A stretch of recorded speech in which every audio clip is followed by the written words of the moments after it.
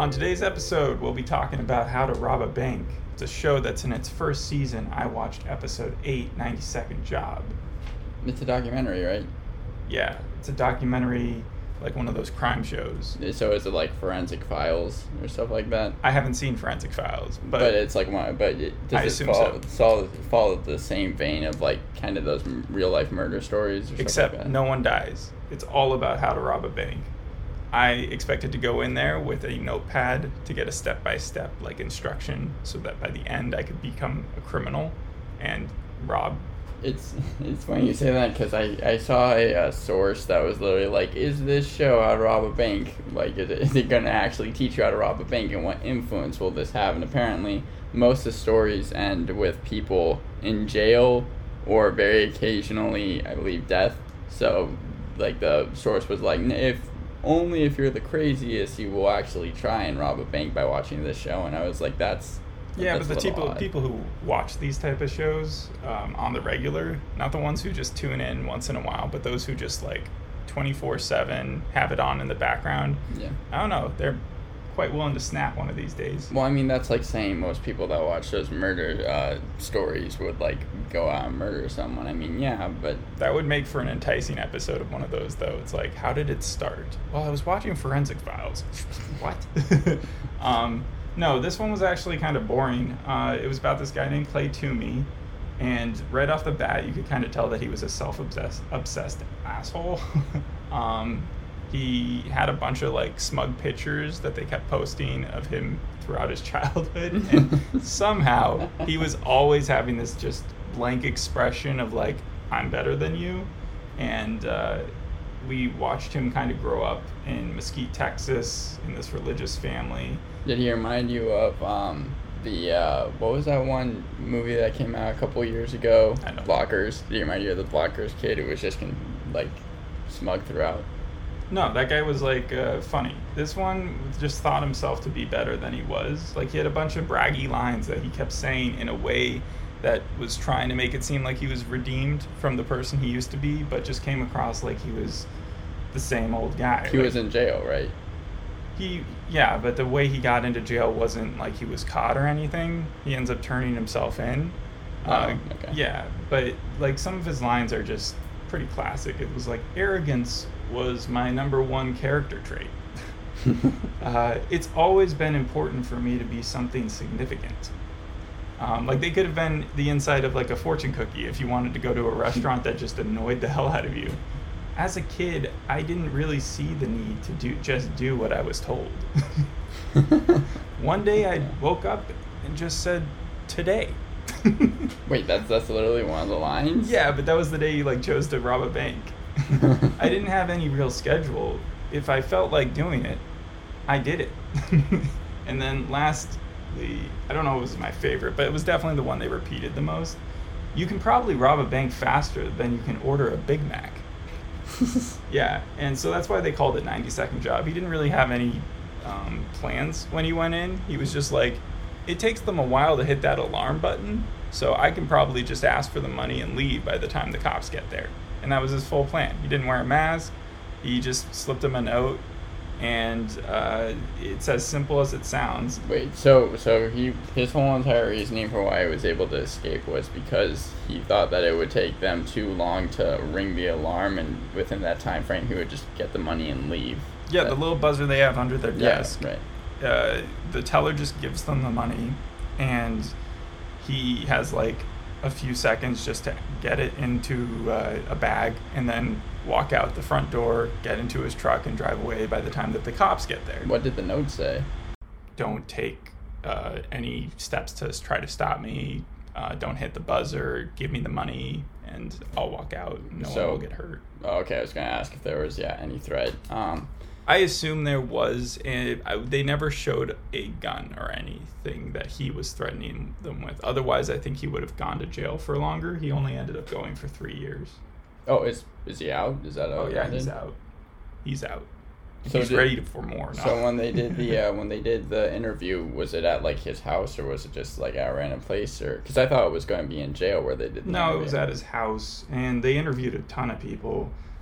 They had his mom on there. They had his brother. They had his friend Larry. They had Audrey. They didn't have his wife or ex-wife, which was interesting to me. It kind of reminded me of Making a Murderer. Yeah. The where, series, yeah. Yeah, the character's wife for the longest time, who had even supported him when he got arrested for murder the second time, just didn't appear on the series, and a lot of people had questions about why not. Yeah, so I mean that's always kind of weird with these documentaries. It always seems like there's something going on with the spouses, like in Tiger King and everything like that. But with this, was it like only one bank that he was robbing, or did he try to rob just multiple? Going back to the same bank. No, he went all around Texas, I think, and where I have the names of the places here somewhere. But he robbed them for $1,000 to $7,000 each. It was never for like the back vault money. It was just like whatever. 11, right? It was whatever they had in their little what is it called? Oh, the little cashier box or whatever. Yeah, it's like he could have done that at a store too, and probably if he'd gone to a big enough store, gotten similar amounts of money. Yeah, that's. Yeah, I don't know why he chose a bank other than he thought earlier when he had a gambling addiction. He had an intervention by his parents and his friends for that, and they found out that he was the one who had been taking their money from their accounts from a footage camera at the bank. And what he learned from that was that bank cameras kind of suck. They don't show, they're really grainy, or they were at the time. So he was like, oh, this is perfect. Anyone can go in and take stuff. You said that was he a poker player? Yeah, so he was raised super religious, but then when he like turned 25 and he was already married at that point, and he was kind of miserable because he was a failed musician, he got into online poker after his family introduced him to it, like a cousin's poker game. And then he got into an Oklahoma casino, and his habit kind of transformed into, I would play from the time I woke up to the time I went to sleep type deal. Okay. So he went from one addiction, and then I think he ended up losing a good enough amount of money where he needed to rob banks, and he didn't want to hold a steady job. Wow. Yeah. But the way they played it here was that his motive was not that he needed to rob the bank, that he was just looking for a thrill. Reading into this, I found one source that described 2 of the episodes very shortly, and that was one of them. They said a Christian rock singer who finds the path to becoming a professional poker player is a lot more expensive than he realized. They didn't even really mention that it was Christian rock. Well, yeah, that's what it said on the website, but yeah, that's... What if it was a different person that they were talking about? It's just the same. Yeah, a lot of Christian rockers coming out and becoming bank robbers. Yeah, there were a lot of funny moments in this, unintentionally funny. Unintentionally, yeah. They had, during his like 4th steal, he kind of got cold feet because one of the tellers shorted him. Like, she had more cash in her cashier box than she gave him, and he kind of called her on it and was like, you can do better than that. And she was like, no, I can't. And then the way he described it was, this teller called my bluff, and I completely lost the hand. And I was just like, oh, God. And then he walks away, and she starts yelling, lock the doors, which I'm surprised it took till the 4th one for anybody to have the guts to do something like that. But he just walks normally out the doors because he knew if he ran that someone would have tried to stop him. Yeah. But by just walking normally, he was making it seem like they didn't know who she was referring to. Right, and he makes it just out, the way he describes it, of the both closing doors. And by the time that someone else tried to walk into the bank, the doors were already locked. Oh, okay. And that when he got to his car, there was a police car blocking it in. But as he was walking up to it, the policeman got a call on his radio, probably about the bank, and rushed over to it. And he was able to just get in his car and drive away. I remember in my freshman year, one of my teachers was like, it was a Friday, so he really wasn't doing anything, and he pulled up a funny compilation, and that sounds like something that happened where the robbers literally got in a car, and then the policeman showed up, ran into the bank, and the robbers drove away in the car. So yeah. There were also a weird set of dynamics that the interviews took on, especially from his friend Audrey's point of view. it seemed like a lot of the people describing him were complimentary in a way. His whole family tends to sort of think he's brilliant because he was able to get away with a few small robberies. Yeah. And then they kept trying to present him as like this unique, bold, but smart and impressive sort of person. And Audrey, you could tell just from the way she spoke about him. She's a laser tattoo remover. She doesn't have like a huge career or anything. Well, yeah. But she seems pretty obsessive or nutty into this dude. Like, even though he was married at the time that they were friends, it's pretty clear that she had like a crush on him. And she doesn't really seem fazed by the fact that he ends up being this bank robber type guy. So I don't know what the effect that, or how he's able to sway these people into liking him. Well, you said he's married, right? So. Well, he was married, but he was a horrible, he even says he was a horrible husband. He would just spend the time while his wife was pregnant going to either play poker or plot his next robbery. Jeez. And he only did like 4 of them, I'm pretty sure, unless they just glossed over a bunch of other ones. So when he got this money, did they say what he did with it, or did they like... Yeah, he like either spent it on himself with gambling, or he gave it away because he liked people feeling grateful to him. Like, his friend was like, I heard him on the radio give money to a police station. And that friend later on, when his wife left him and he lost his apartment, let him stay at his place. And so when Clay started getting paranoid about the cops, or there was a detective looking for him, he supposed it was because someone had recognized one of the bank footage news stories that were circulating at the time. On the news stations, yeah. Yeah. And so his friend actually advised him not to go to the actual station and get an interview, because if the cops had anything, they would have just issued a warrant. So he was almost, Larry, his friend, was almost evading the police with him.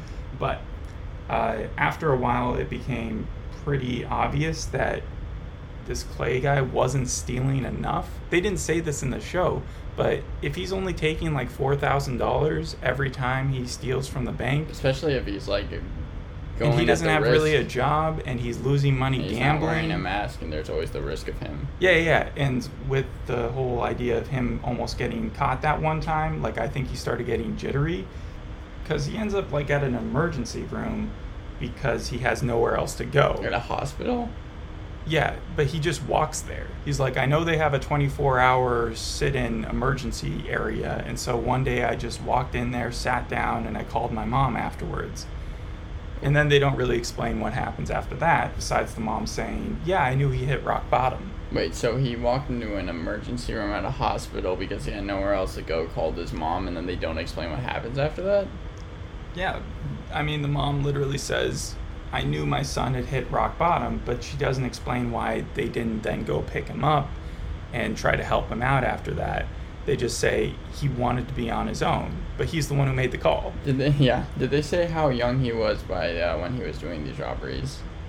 Well, they said that he was 25 when he got into gambling, 26 by the time that he was really into gambling. So probably the 26 to 30, because they kept on giving the years of like 2004, 2006. I think most of the robberies happened in 2006. And so what he does, instead of like a normal thing, he like practices being in prison because he wants to know that he can handle the isolation. So he rents a hotel room and just stays in there for the longest time. And just says, I made friends with hitting a paper football to the end of the room. And I realized I'm watching a show where a guy is just talking to me about playing with a paper football, and this is such a waste of time. And this is the same dude who everybody's calling a genius. And this is, you said this was the 8th episode, right? Yeah, this is the 8th episode, and I have to wonder, is it every time they just find these low-level criminals who sort of rob banks? But I wanted a real bank robber, offense. I wanted a Clive Owen in Inside Job breakdown of anyone who's hoping for that might be disappointed, because one of the sources I saw talked about the fact that the stories on this show don't really revolve around this one-time bank like robbery. Mhm. I It's think not they a said, heist I think they show, said yeah. they said that basically what it is just a lot of people going to different banks throughout the series in these episodes and robbing different ones for kind of low amounts of money.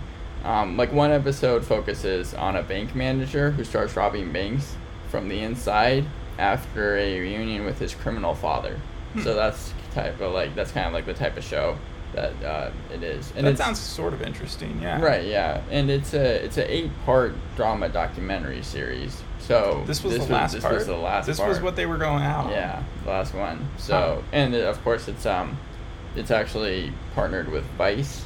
Yeah, and- they had Viceland all over the... yeah, and Antenna Stuff. Pictures. So they kind of decided to both, make this series and. Yeah, Yeah. what was odd about this one, other than it just being a 10-minute story that they stretched out into being 30 minutes with more just long lines and recreated scenes that had long shots of just driving and parking cars. They repeated stuff a bunch of times. The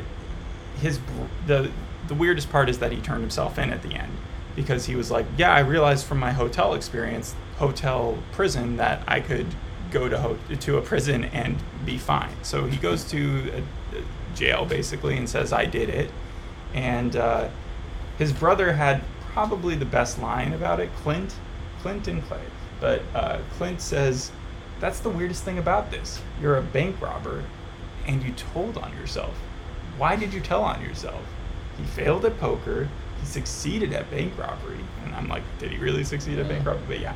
And I think there's a little bit about him that wants to share that with people. And I was like, that's what this is. This guy has served his sentence, but he still wants to feel special like he did beforehand because he's an arrogant asshole. So he's trying to sensationalize his experience and make it seem like he's a cool dude for having succeeded in his bank robberies, when really it didn't seem like he had much of a choice because he didn't have too much family backing him up except for turning himself in. He was obviously being plagued with either guilt or just remorse for what he had done. So as much as they want to say it's weird that he wasn't in a gang or that he wasn't on drugs when he was doing this, I don't find it nearly as special as a lot of the families made it seem. It might have been also another one of those things where it's like the pressure was getting to him. Like you said, the footage was being shown on the news and stuff, and he might have just been getting tired of that. Mhm. So yeah, the most I learned about actual bank robbing is is that 20 banks are robbed each day. well, the tagline said 14, but yeah. Oh, well, maybe they stretched it out in there. And then they said about 50-50 chance of getting caught. Okay, yeah, that's. Yeah, and that you're not supposed to come in there waving a gun. You're not supposed to come in if you want to be successful with a huge group of people. You're supposed to just go in there by yourself and kind of... When you pass a note saying, here's the, I want, give me the money, no one gets hurt, do the banks, have to give you the money, or... I think it's with retail stores, they've learned through bad transactions that if you chase a criminal or if you try to fight them at that moment, confront them, confronting them is just a bad idea. That's why they don't even really hire the same type of security that they used to, because it's we'll give the police the footage. We have enough cameras around where if they really are going to steal a lot, we'll catch them. And if they're stealing petty stuff, they're going to just take it out of the budget. Obviously safety first, but still with a bank, I mean, that seems a little anyone Again, could do that. it's not worth $1,000 to $7,000. Yeah. It didn't make much sense coming from his point of view. Did this did this episode end with it trying to be touching a big song or something like that? Yeah, that was another thing that's different than the crime shows that you usually get, where it's it ends on this ominous note and you're like, ooh, that was You're supposed creepy. to be whoa, yeah. Yeah, this was more of a moral cookie center. It was he actually learned something from his experience, because once he got out, he was I really missed having hugs with family, and I just wanted to get back to normal conversations. And so you did get that moral note, but the cynic in me is still thinking to myself, there's parts of this story that I feel weren't explained exactly that were just used to fit the mold of this show. Or portrayed differently, yeah. Yeah, like there was a big gap between the time that he was successful with these robberies to him losing all his stuff. And was he just gambling so much that he lost everything? And if so, why didn't he go in for more thefts? Like what was going through his mind at that time? I'm not really interested in finding out, but I think that there was probably more missing from it. Yeah, this is a show that's being streamed right now on Vice, so that's kind of where it's coming from. If you're a Crime Junkie fan, if you like crime shows in general, it's probably worth 1 or 2 episodes to watch, but I think you'll get the gist of what this show is pretty quickly. Yeah, each episode tells a different story with reconstructs and answers how the robbers committed the crimes and why. Tom Keeling is working on this show. He's someone who is kind of the most qualified. He's worked on a ton of different things. Banged Up Abroad, Discovery Body Cam. He worked on 2 shows, See No Evil and The Devil Speaks. So Did you find out what those shows were, like Banged Up Abroad? No, I wasn't able to find much on it. Just the IMDb thing, including this. What's the IMDb on this? It has like 19 reviews, but it's like a 6.6. Yeah, it's pretty mediocre. I don't think a lot of people do a lot of research on this because when I clicked on the episodes guide, it said it was supposed to be 8 episodes, and literally there was only 3 episodes listed with no ratings and not even a cast, just one person. So. Yeah. I mean, yeah. When they make these, I think they kind of make them as a batch, and then they throw them out there and see what sticks. And if it got great reception, then they would have come back with like 3 more seasons of it, and then just replayed those over and over and over. I just don't think it's popular enough for the shows to keep going. Even though Antenna Pictures and Vice, which apparently Antenna Pictures is pretty big, like did decide that they were really trying to make this show good and stuff like that. They wanted to kind of give you an outsider's perspective in terms of like, this is how people rob a bank, and like kind of, different people, teachers, students, all that type of stuff. So again, not the worst thing in the world. I think that they're probably working on a pretty big budget, and that's why they have all these recreation scenes. That these actors are probably getting paid next to nothing to be in, but then they can put it onto their resume or IMDb thing and be like, yeah, I play Clay. Who's Clay? It's like the Arrested Development with Tobias. It's like Andy Richter when he played in one of those, I think. That's how he started his career. Oh, yeah, I remember the Comedy Bang Bang saying that. Yeah, there was one episode, this show does focus on some famous stuff. There was one episode focused on David Gaunt, who apparently when I typed his name into Google, it came out with his Wikipedia bank heist, which was a little strange. But yeah, that's I think the most famous one that they have right now. So, I wonder if he's still in jail or not. Yeah, I didn't check. Well, that's it for today's episode. Join us next time when you see it on the podcast app or whatever you're listening to this on. Your computer, your iPhone, your iPod.